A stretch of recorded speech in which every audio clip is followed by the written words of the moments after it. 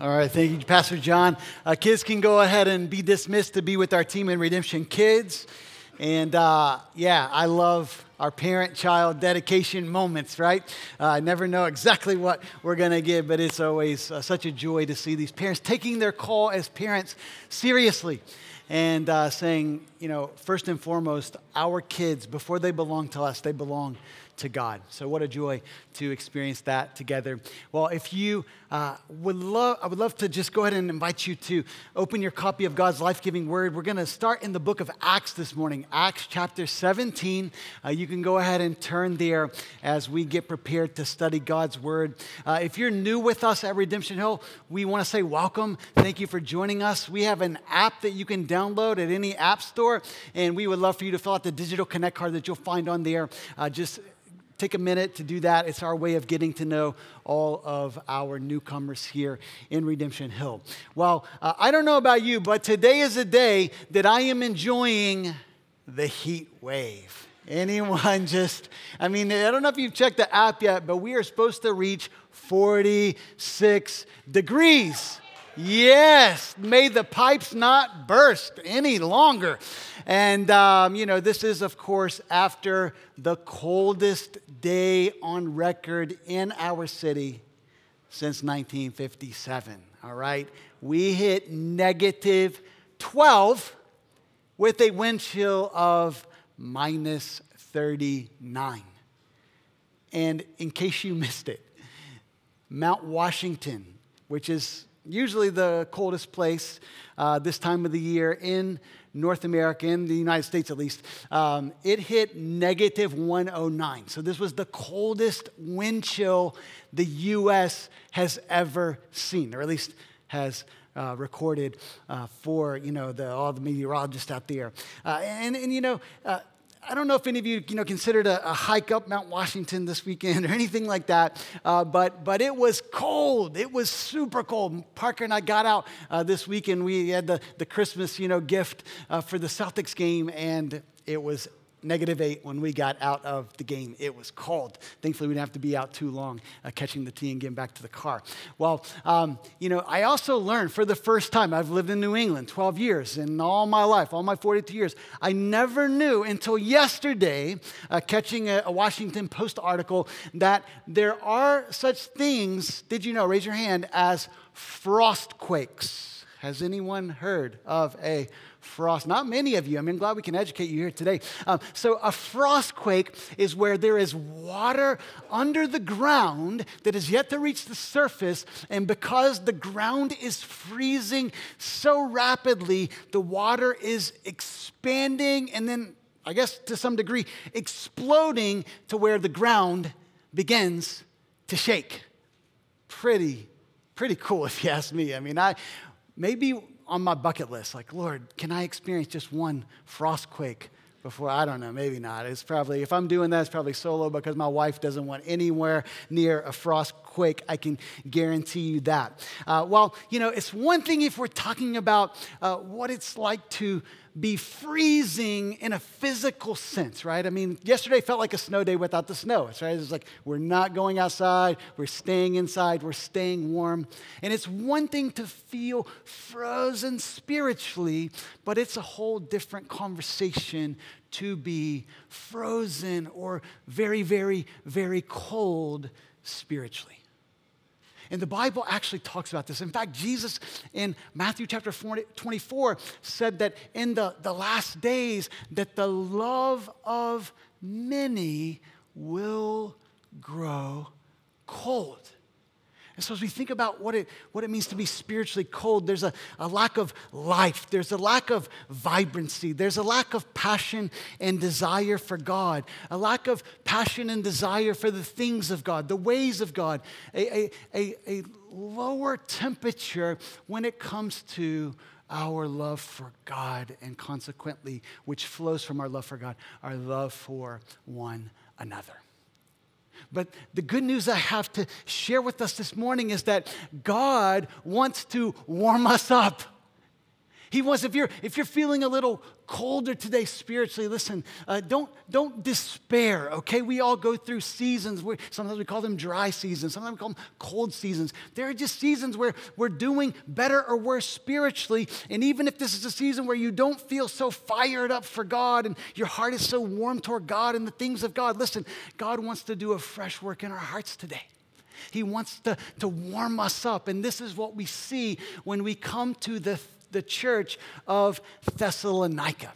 We're starting a new sermon series this morning. We're going to be walking through, very slowly, I might add, walking through very slowly and methodically this book of 1 Thessalonians. But before we get there, we need to catch the history in the book of Acts of how the gospel came to Thessalonica in the first place through the missionaries known as Paul, Silas, and Timothy. And so I'm excited to introduce this book to you today. I hope you grabbed a copy of our scripture journals. If you missed it on the way in, you can grab one on the way out. If you're worshiping online, we will have them for you next Sunday. All right? So let's start in Acts chapter 17. I'm going to read verses 1 through 9. All right? This is what Luke, the author of Acts, writes for us. It says, "Now when they had passed through Amphipolis and Apollonia, they came to Thessalonica, where there was a synagogue of the Jews. And Paul went in, as was his custom.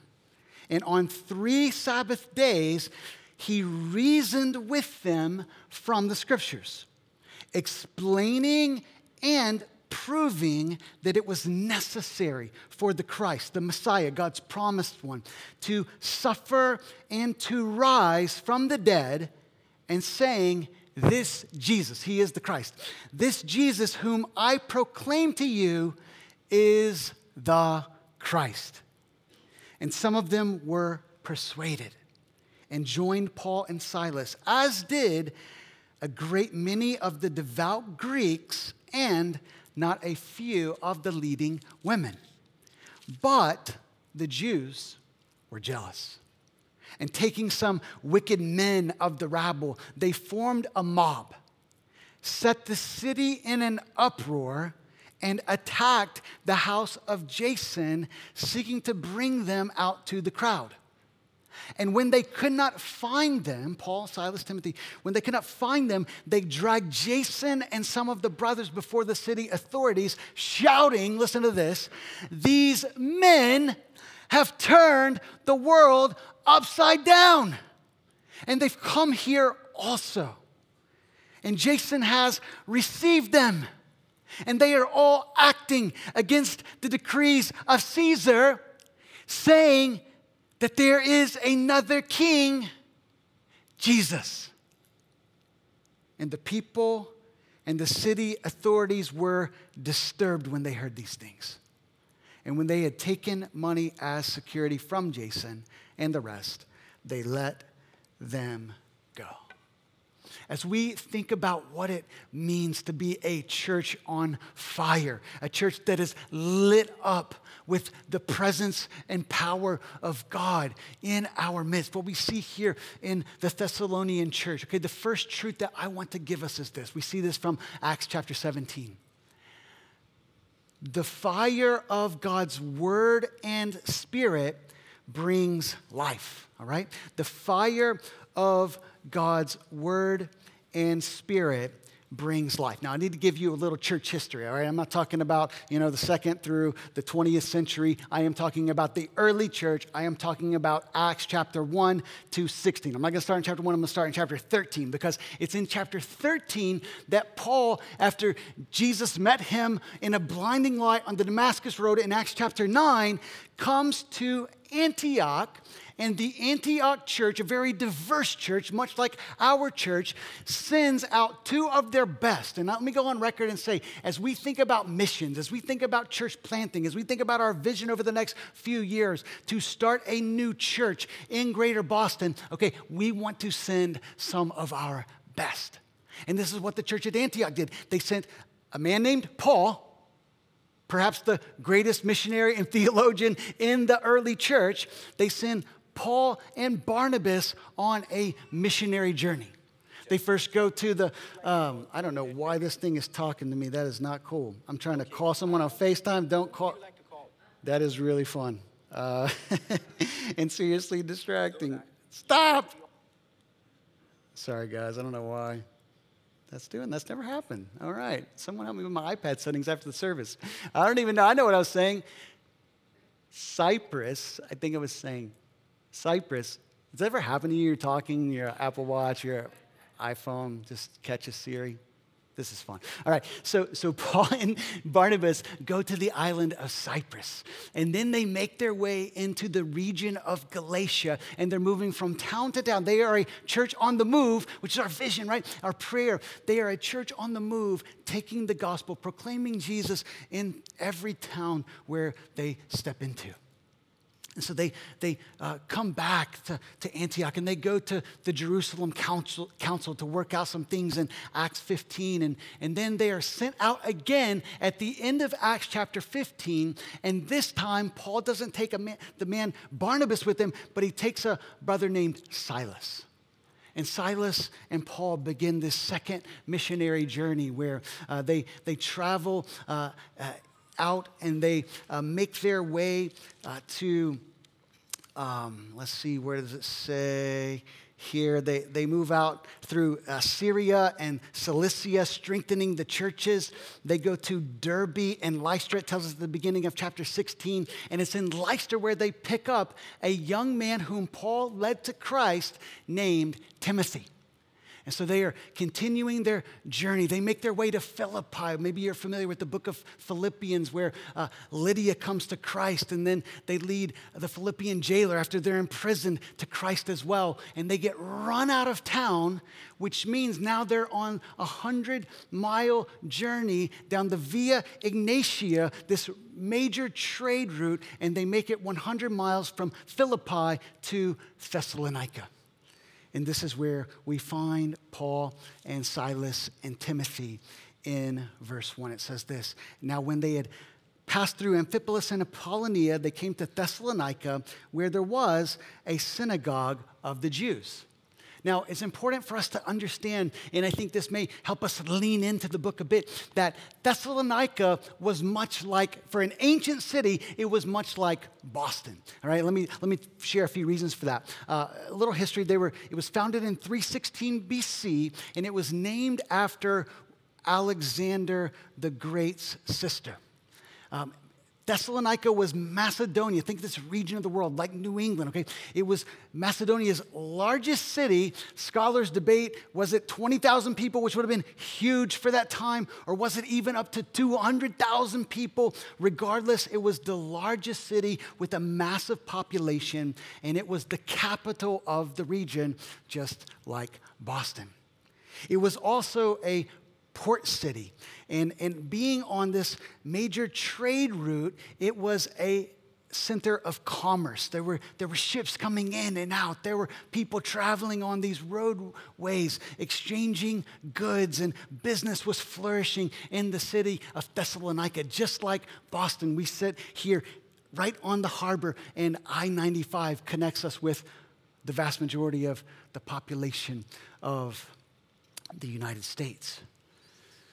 And so why does Paul and Silas end up in Thessalonica to begin with? Well, we would have to back up to chapter 16, where Paul has some different plans, but God speaks to Paul in a vision, and he sees a man from Macedonia appear to him, and he's crying out, saying to come over to Macedonia and help us. Okay, this is captured for us in Acts chapter 16, verse 9.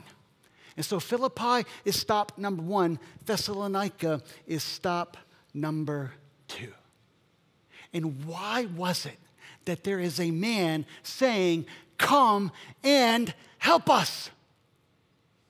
Well, the people of Macedonia, the cities like Philippi and Thessalonica, their greatest need was the same greatest need that we have in 2023, Boston, Massachusetts. They needed the truth of God.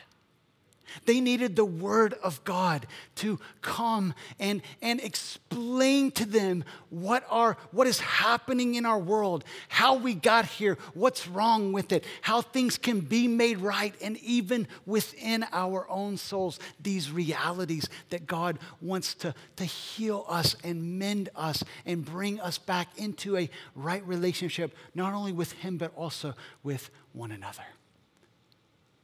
And so they needed the word of God. Paul talks about this in Romans chapter 10, verses 13 through 15. Listen carefully to these words. He writes to the Romans and he says, "For everyone who calls on the name of the Lord will be saved." But then he goes on and he says this, listen to this logic. He says, "How then will they call on him in whom they have not believed?" He's talking about the Lord. So how can they call on the name of the Lord and believe in the Lord unless they have heard of him, right? So how will they call on him in whom they have not believed? And how are they to believe in him whom they have never heard? And how are they to hear without someone preaching or communicating the gospel to them? And how are they to preach unless they have been sent? We talked about living sent last week. The Lord of the harvest is so sending out laborers into his fields, right? We've been thinking about this as a church. And then this final statement in verse 15 of Romans 10, "As it is written," quoting Isaiah, "how beautiful are the feet of those who preach the good news." These words explain the help that the Thessalonians needed for Paul to show up and to tell them about who God is and what he has done for us in sending his son into the world to bring us this message of salvation, that we can be rescued out of our emptiness and out of our purposelessness and meaninglessness, that all of humanity is searching for satisfaction. We're grasping after it. The book of Ecclesiastes says it's like chasing the wind. Everyone is looking for something that's going to satisfy them. And we think we're going to find it in the six-figure salary or, having the nicest things or the best relationships or whatever. And Paul is saying, look, like Jesus told the woman at the well in John chapter 4, that these things will not ultimately satisfy us. But we need the living water that is found in no one other. Nothing other than Jesus Christ. Amen? And so Paul comes to Thessalonica to bring this good news. In verse 2, I love verse 2 because it even helps us out with what we've been thinking about as we want to bring a blessing to the city of Boston through beginning with prayer and listening with care and eating with others and serving them and sharing with them. We've talked about how that it's one thing to have an intention, but usually our best intentions flow from convictions that we really believe these things are true and I've got to do something about it. And when our intentions flow from our convictions, they should lead, by God's grace, to action.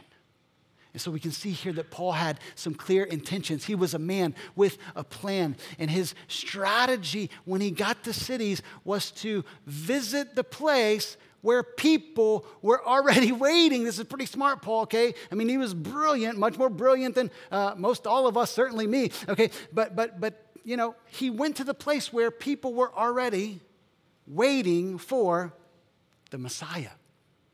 And so he goes to the synagogue, and it says that as was his custom, 3 Sabbaths in a row, he goes to the synagogue to proclaim to them the Christ, Jesus, has made his way into the world and has died for humanity on the cross that we might be reconciled to God. And to show that it all was true, he shows that he has the power over sin, but not just sin and death, because he rose from the dead. And so this was Paul's strategy. He goes into the synagogue where the Jewish people were waiting for the Messiah. And he says, wait no longer. But then verse 2 also tells us that Paul reasoned with them from the scriptures. I mean, we live in a very intellectual city. And a lot of times maybe there's caricatures of Christians, or people haven't really, they've kind of rejected what they've never studied or heard. And so they think that Christians are just these unreasonable people that are walking around with blind faith. And it's like, how could there be anything reasonable about what Christians believe? But in fact, our faith is very, very, very reasonable. And Paul shows this week after week in the synagogue. And to explain what he's doing by his reasoning, the next two words tell us, it says he was explaining and proving that Jesus is the Christ. To explain something is to provide the meaning of it. There was ongoing explanation where Paul is taking them to their own history, to their own deepest desires, and saying, hey, the sacrificial system and all these practices and the Passover that you've shared, that all of this is fulfilled in Jesus. Isaiah is prophesying about the coming suffering servant. It's Jesus every single time. He's explaining to them, and he's proving from the scriptures. This word prove means to place beside. Here's what the Bible you believe in says about the Messiah. Well, here's how Jesus fulfilled it again and again and again and again.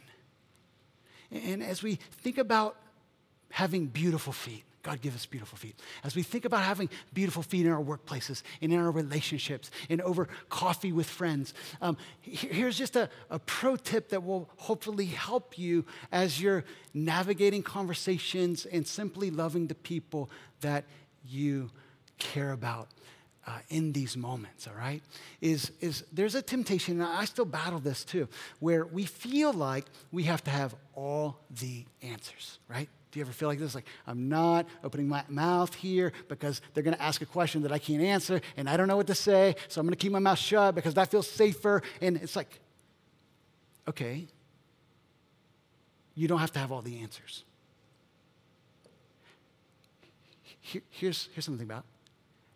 They don't have all the answers, right? No one has all the answers.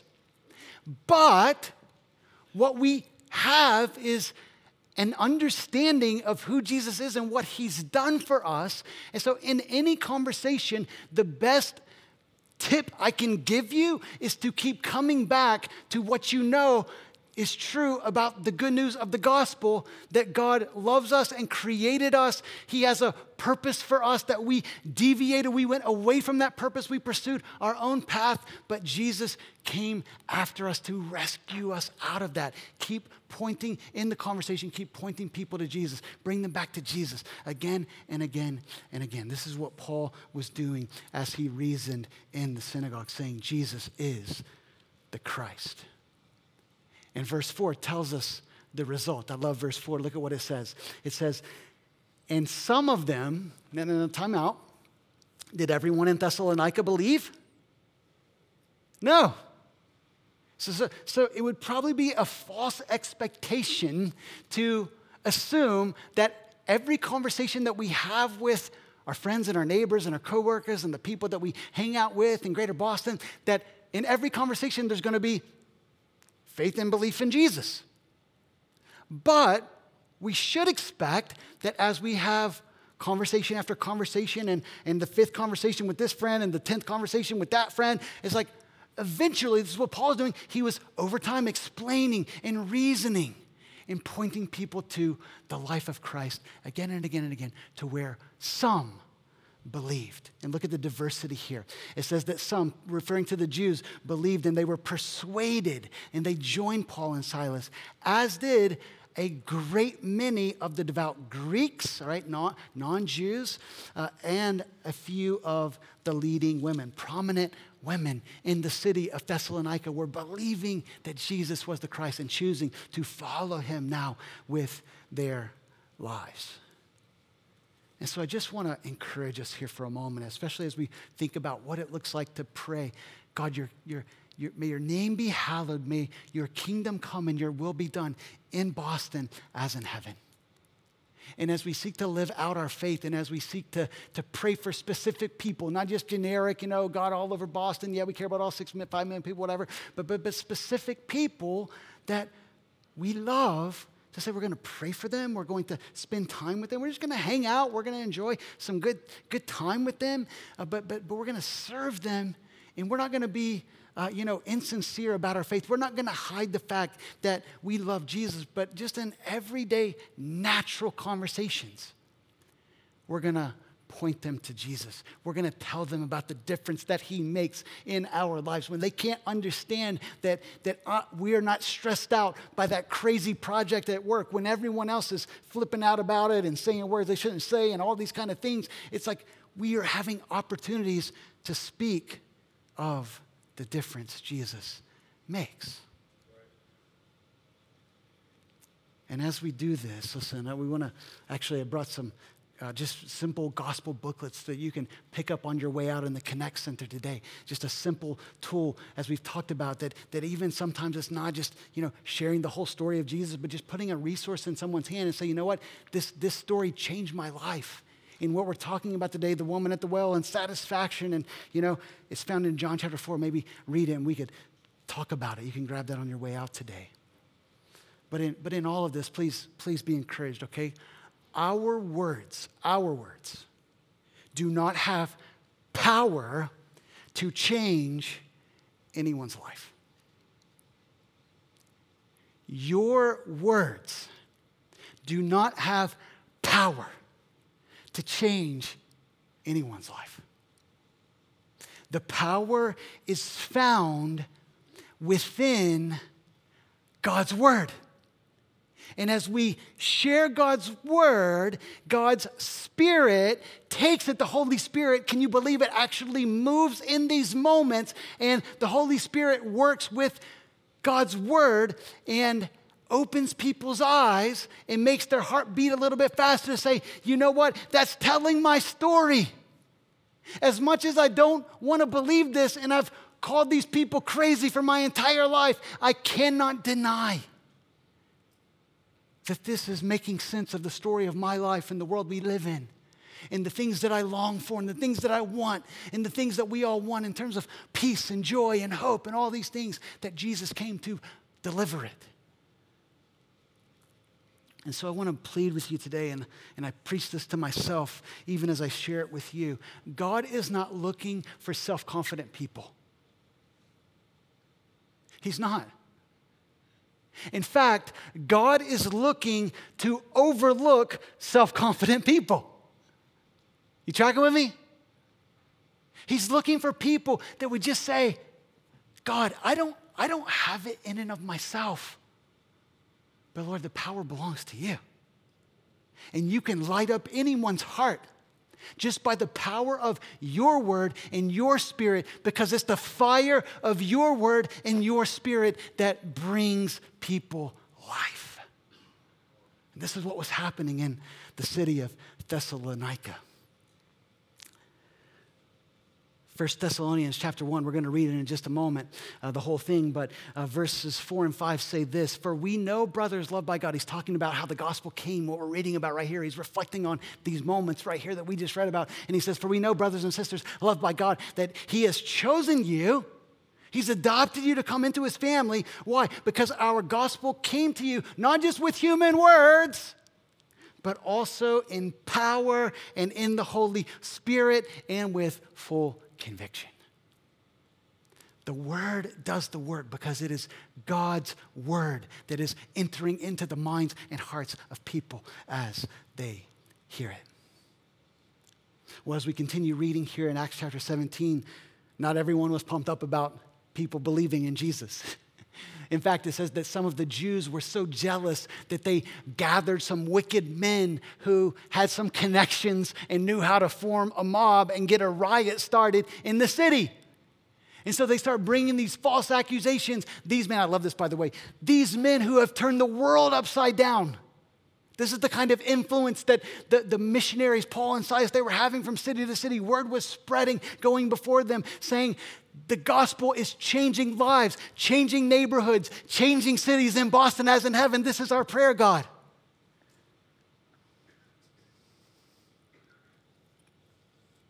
And these men who have turned the world upside down, which we know is right side up, they've come here also. And so there are two charges laced in these words where they're inciting a riot, okay? The word turn, it can mean to subvert or overthrow. It has revolutionary overtones. In other words, these people have come into our city to start a revolution, and we need to get them out of here. And if that weren't enough, they go to the second most serious charge, not simply disturbing civil peace, but this is sedition against Caesar. City officials had to make sure that Caesar's place as the king of the empire was not challenged. So they say that they're coming in and they're proclaiming that there's another king, and his name is not Caesar, his name is Jesus. And of course, Paul and Silas, they know that King Jesus did not come to set up a political empire, but he came to convey that his kingdom is not of this world, but it is a spiritual heavenly kingdom that one day he'll return and he'll make it his earthly kingdom as well. But the time is not for that right now. This was not what they were doing, and yet this is what they were charged with. And so the brothers, knowing that the time was short for Paul and Silas, take them and they send them off to Berea, so that they would be safe. And this is what verse 10 says. Look at Acts 17, verse 10. The brothers and sisters immediately sent Paul and Silas away by night to Berea. And when they arrived, they went into the Jewish synagogue. They didn't stop preaching, by the way. I love that. So this then takes us to the letter of 1 Thessalonians. You can turn there if you would like. And Paul's missionary work in Acts chapter 17 in the city of Thessalonica teaches us that it's the fire of God's word and spirit that brings life. But now when we come to the letter of 1 Thessalonians and this work is continuing, it shows us that the fire of God's word and spirit builds lives, okay? So initially, Acts 17, the good news is being proclaimed. We call that evangelism, okay? There's the announcement of good news that people can have a real relationship with God, and that is bringing life to the Thessalonians. But now that they know Jesus, Paul is writing to them, and he's saying this same word and spirit is going to build your life in Christ as you continue following Jesus, and we call that discipleship, following Jesus in all of life. And so I want to give you just a bit of an overview of 1 Thessalonians, and we can read the first verse together. Paul is writing, and he's writing with his two traveling partners, Silvanus and Timothy. Paul, Silvanus, and Timothy. To the church of the Thessalonians in God the Father and the Lord Jesus Christ, grace to you and peace. 1 Thessalonians was written by Paul.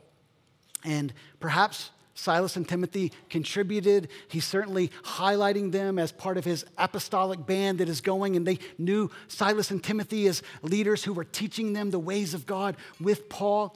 And 1 Thessalonians, one thing that I love about it, it is one of Paul's most autobiographical letters. In fact, I would say it's second only to 2 Corinthians, where you could call both of these letters Paul's heart on a letter. He takes them into his feelings and his thoughts and his love for them, even his motives. And we know that from the book of Acts, and scholars would tell us that Paul wrote this from Corinth roughly 50 AD, which means that this was probably the earliest book written of our New Testament. Perhaps Galatians was written just a year or so before it, but this could be the earliest book. And the occasion was Timothy coming to Paul and reporting of their spiritual health. So if you remember just a minute ago, I said that in Thessalonica, this riot is formed. They're about to be persecuted. So the Thessalonians send Paul and Silas and Timothy out from there, and they make their way to Berea. And then after preaching about Jesus in Berea, they move on to Athens, and Paul would tell us in 1 Thessalonians chapter 3 that he sends Timothy from Athens to check on the Thessalonians to see how they're doing. And it's Timothy's reporting back, as it tells us in Acts chapter 18, verse 5, that he's bringing a report of their condition. And 1 Thessalonians, in large part, listen, it's really a celebration. It's a word of thanksgiving of the spiritual health and condition of the Thessalonians. We're about to read in verse 2, it says, Paul's giving thanks to God always for all of the Thessalonians, constantly mentioning them in his prayers, remembering before God what? Their work of faith, labor of love, and steadfastness of hope. And he doesn't stop there. In fact, some scholars would say that chapters 1, 2, and 3 serve as a very lengthy word of thanksgiving where Paul is celebrating how they are continuing in their faith. You see, this is why we're calling this church on fire. It's not just that the fire of God's word and spirit lit them up and brought them life in Christ, but the fire of God's word and spirit kept them going, kept them burning, kept building them up as they followed Jesus day by day. And so we see some of the themes and purposes of this book. Paul is celebrating their early progress in the faith. I mean, if we look at the timeline, we saw that Paul, it says he was in the synagogue 3 Sabbaths consecutively. Most people believe that he was only in Thessalonica a few weeks to maybe up to a few months. That's it. I mean, so think about it. Think if you're a part of this church for like 3 weeks or 3 months, how much are you getting? And that's a great question for pastors, by the way. Like, how much are we giving you? How much are we extending in terms of what it means to follow Jesus just in that short period of time? And so we can understand why Paul was concerned for them, why he was wanting to check in on their faith as they follow Jesus. But he's not just celebrating their early progress, he's encouraging them to continue in their growth, and he's exhorting them to present faithfulness in light of the future coming of Christ. And so as we read through 1 Thessalonians, you're going to find repeated mentions of the return of Jesus. In fact, at the end of every chapter, all 5 chapters, it references the return of Christ. And so what I want to do is just give you a bit of the structure of the book, and then I'm actually going to read the whole thing this morning, all right? So get ready. But chapter 1 is Paul's primary thanksgiving. He's celebrating. He's saying the gospel came to you and it transformed you, and you are not only following Jesus, but your faith is becoming reported all over this region of the world. In chapters 2 and 3, Paul speaks of his ministry to them, further celebrating how they received and continued in the Word of God. And then when he moves to chapters 4 and 5, he's saying, but the work isn't done yet. There are still some issues. Timothy shared some things like, hey, you're on fire, but the fire needs to continue to burn. And so there are questions they had around sexual ethics and the return of Christ and what it means to live out their faith day by day by day. And as we'll find in Paul's letters, if you think about Ephesians and Colossians, we really see this in a prominent way, that the first part of the letter is celebrating who God is, celebrating the gospel. But then when he moves to the second part, chapters 4 and 5, he gets very practical and he says, now, because these things are true, live this way. And a way to bear this out linguistically is there are 0 imperatives in chapters 1, 2, and 3. That means there are no word of commands, instructions, this is how you should live. But when you get to chapters 4 and 5, you find 14 imperatives saying, this is what you should do. This is pray, give thanks, rejoice, walk. So this is the overarching structure of 1 Thessalonians. I want to read this whole book, and as I read it, I hope you will note the warm feelings Paul has toward them. I hope you'll note his words of thanksgiving and praise, and I hope you will note how he's pointing them to continue growing in Jesus to keep the fire burning. You say, oh, Pastor, you're going to read all 5 chapters? Yes. And why? Number one, because most of us never sit and read a book of the Bible together. And honestly, and this is like, I'm Pastor Tanner, I'm chief of sinners here, don't feel shamed, just feel included in this, all right? Guess what it's going to take us? 12 minutes. 12 minutes. And I promise you, when you read the book in context, it will light up in ways that you might have missed when you just, I took a chapter, a few days later, took another chapter, a week later, I got another chapter. You know what I'm saying? I'm just saying. So it's really beneficial when we read through. I mean, the book of Hebrews, 13 chapters, you can read it in 40 minutes. We need to read the Word of God together. So let's read it. Let's read it. I'll stop talking about reading the Word. I'll read the Word. All right? Here we go. 1 Thessalonians. Paul, Silvanus, and Timothy, to the church of the Thessalonians in God the Father and the Lord Jesus Christ, grace to you and peace. We give thanks to God always for all of you, constantly mentioning you in our prayers, remembering before our God and Father your work of faith and labor of love and steadfastness of hope in our Lord Jesus Christ. For we know, brothers and sisters, loved by God, that He has chosen you, because our gospel came to you not only in word, but also in power and in the Holy Spirit and with full conviction. You know what kind of men we proved to be among you for your sake. And you became imitators of us and of the Lord. For you received the word in much affliction with the joy of the Holy Spirit, so that you became an example to all the believers in Macedonia and in Achaia. For not only has the word of the Lord sounded forth, reverberated from you in Macedonia and Achaia, but your faith in God has gone forth everywhere, so that we need not say anything. For they themselves report concerning us the kind of reception we had among you, and how you turned to God from idols to serve the living and true God, and to wait for His Son from heaven, whom He raised from the dead, Jesus, who delivers us from the wrath to come. For you yourselves know, brothers and sisters, that our coming to you was not in vain. But though we had already suffered and been shamefully treated at Philippi, we talked about Acts chapter 16, as you know, we had boldness in our God to declare to you the gospel of God in the midst of much conflict. It wasn't easy. For our appeal does not spring from error or impurity or any attempt to deceive, but just as we have been approved by God to be entrusted with the gospel, so we speak not to please man, but to please God who tests our hearts. For we never came with words of flattery, as you know, nor with a pretext for greed. God is witness.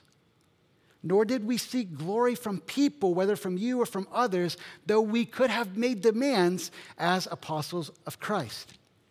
But we were gentle among you, like a nursing mother taking care of her own children.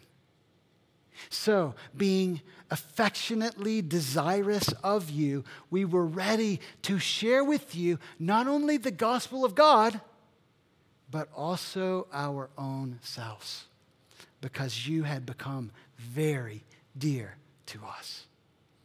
For you remember, brothers, our labor and toil. We worked night and day that we might not be a burden to any of you while we proclaimed to you the gospel of God.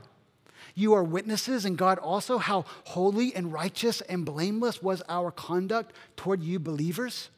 For you know how, like a father with his children, we exhorted each one of you and encouraged you and charged you to walk in a manner worthy of God, who calls you into His own kingdom and glory.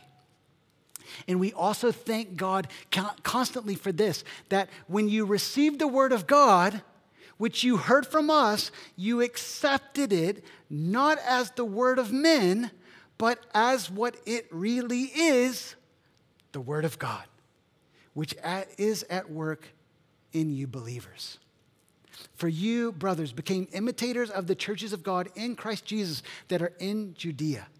For you suffered the same things from your own countrymen as they did from the Jews, who killed both the Lord Jesus and the prophets and drove us out and displease God and oppose all mankind by hindering us from speaking to the Gentiles that they may be saved. So as always to fill up the measure of their sins, but wrath has come upon them at last. But since we were torn away from you, we just talked about all this, but since we were torn away from you, brothers, for a short time, in person, not in heart, we endeavored the more eagerly and with great desire to see you face to face. Because we wanted to come to you, I, Paul, again and again, but Satan hindered us. For what is our hope or joy or crown of boasting before our Lord Jesus at his coming? Is it not you? For you are our glory and joy. Therefore, when we could bear it no longer, we were willing to be left behind at Athens, here it is, and we sent Timothy, our brother and God's co-worker in the gospel of Christ, to establish and exhort you in your faith, that no one may be moved by these afflictions. For you yourselves know that we are destined for this. For when we were with you, we kept telling you beforehand that we were to suffer affliction, just as it has come to pass, and just as you know. For this reason, when I could bear it no longer, I sent to learn about your faith, for fear that somehow the tempter had tempted you, and our labor would be in vain. But now, Timothy has come to us from you and has brought us the good news of your faith and love, and reported that you always remember us kindly and long to see us as we long to see you. For this reason, brothers and sisters, in all our distress and affliction, we have been comforted about you through your faith. I love verse 8. For now we live if you are standing firm in the Lord. For what thanksgiving can we return to God for you, for all the joy that we feel for your sake before our God, as we pray most earnestly night and day that we may see you face to face and supply what is lacking in your faith. Now may our God and Father himself and our Lord Jesus Christ direct our way to you. And may the Lord make you increase and abound in love for one another and for all, as we do for you, so that he may establish your hearts blameless in holiness before our God and Father at the coming of our Lord Jesus with all his saints. Finally, then, brothers, we ask, chapter 4, we ask and urge you in the Lord Jesus that as you receive from us how you ought to walk and to please God, that you do so more and more. For you know what instructions we gave you through the Lord Jesus. For this is the will of God, your sanctification, that you abstain from sexual immorality, that each one of you know how to control his own body in holiness and honor, not in the passion of lust like the Gentiles who do not know God, that no one transgress and wrong his brother in this matter, because the Lord is an avenger of all these things, as we told you beforehand and solemnly warned you. For God has not called us for impurity, but in holiness. Therefore, whoever disregards this disregards not man, but God, who gives his Holy Spirit to you. Now, concerning brotherly love, you have no need for anyone to write to you, for you yourselves have been taught by God to love one another. For that is indeed what you are doing to all the brothers throughout Macedonia. But we urge you, brothers, to do this more and more, and to aspire to live quietly, and to mind your own affairs, and to work with your hands as we instructed you, so that you may walk properly before outsiders and be dependent on no one. But we do not want you to be uninformed, brothers, about those who are asleep, that you may not grieve as others do who have no hope. For since we believe that Jesus died and rose again, even so, through Jesus, God will bring with him those who have fallen asleep.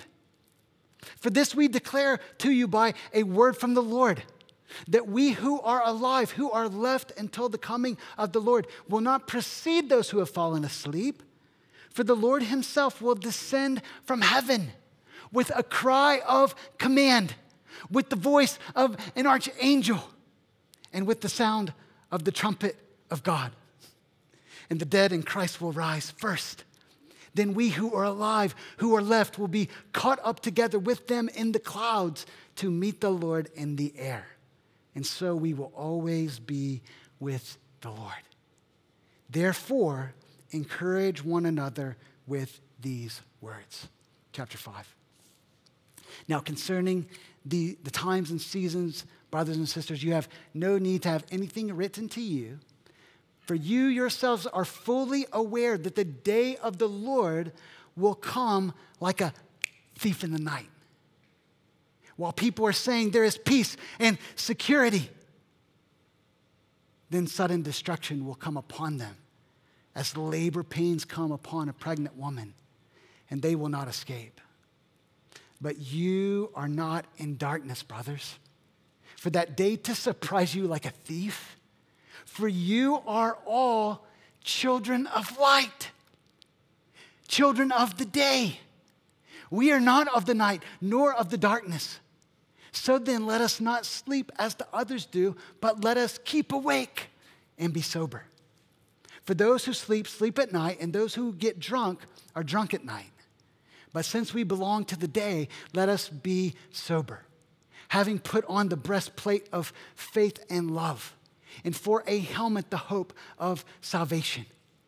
For God has not destined us for wrath, but to obtain salvation through our Lord Jesus Christ, who died for us so that whether we are awake or asleep, we might live with him.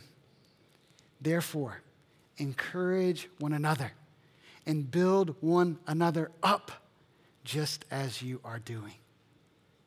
We ask you, brothers, to respect those who labor among you and are over you in the Lord, and admonish you, and to esteem them very highly in love because of their work. Be at peace among yourselves. And we urge you, brothers, admonish the idle, encourage the faint-hearted, help the weak, be patient with them all. See that no one repays anyone evil for evil, but always seek to do good to one another and to everyone. Rejoice always. Pray without ceasing. Give thanks in all circumstances, for this is the will of God in Christ Jesus for you. Do not quench the spirit. Do not despise prophecies, but test everything. Hold fast what is good. Abstain from every form of evil. Now may the God of peace himself sanctify you completely. And may your whole spirit and soul and body be kept blameless at the coming of our Lord Jesus Christ. He who calls you is faithful. He will surely do it. Brothers, pray for us. Greet all the brothers with a holy kiss. I put you under oath before the Lord to have this letter read to all the brothers. The grace of our Lord Jesus Christ be with you. Amen. Amen. Just as the Thessalonians were lit up with the word of God, and the fire of God's word and spirit brought them life in Christ. I hope it's brought you life. So they are now being built up to burn for God by that same word and spirit. And so my encouragement as we embark on this journey through 1 Thessalonians is simply this, that we should burn for God and continue growing in Christ through the power of the gospel. Let's pray together. Father, we are so grateful that the word of God has reached us. God, maybe it was a friend, maybe it was a teacher, maybe it was a pastor, maybe it was just a college classmate that drug us to church. Lord, whatever it was, God, we thank you that the fire of your word and spirit has reached us and brought us life. And now, God, it's been our experience since we came to know who you are, that it's still the fire of your word and spirit that's building us up and moving us forward. And so, God, we're so excited as a church family, as we pray that your kingdom would come and your will would be done in Boston as in heaven, that we know you are bringing more of the life of heaven through us, your people. And so, God, we ask that you would light us up as we walk with you daily. God, light us up as we take in truths like we're going to see over and over and over again through 1 Thessalonians. God, as Paul was praying and exhorting them and blessing them, that we as Redemption Hill Church, the brothers and sisters here, would increase and abound more and more in the ways of Jesus. So, Father, we're excited, Lord, to study your word together, to lean in to all of who you are, that we would reflect Jesus ever increasingly. As we move throughout this year, we ask and pray these things in Jesus' name. Amen. Amen. We're going to stand and sing and respond.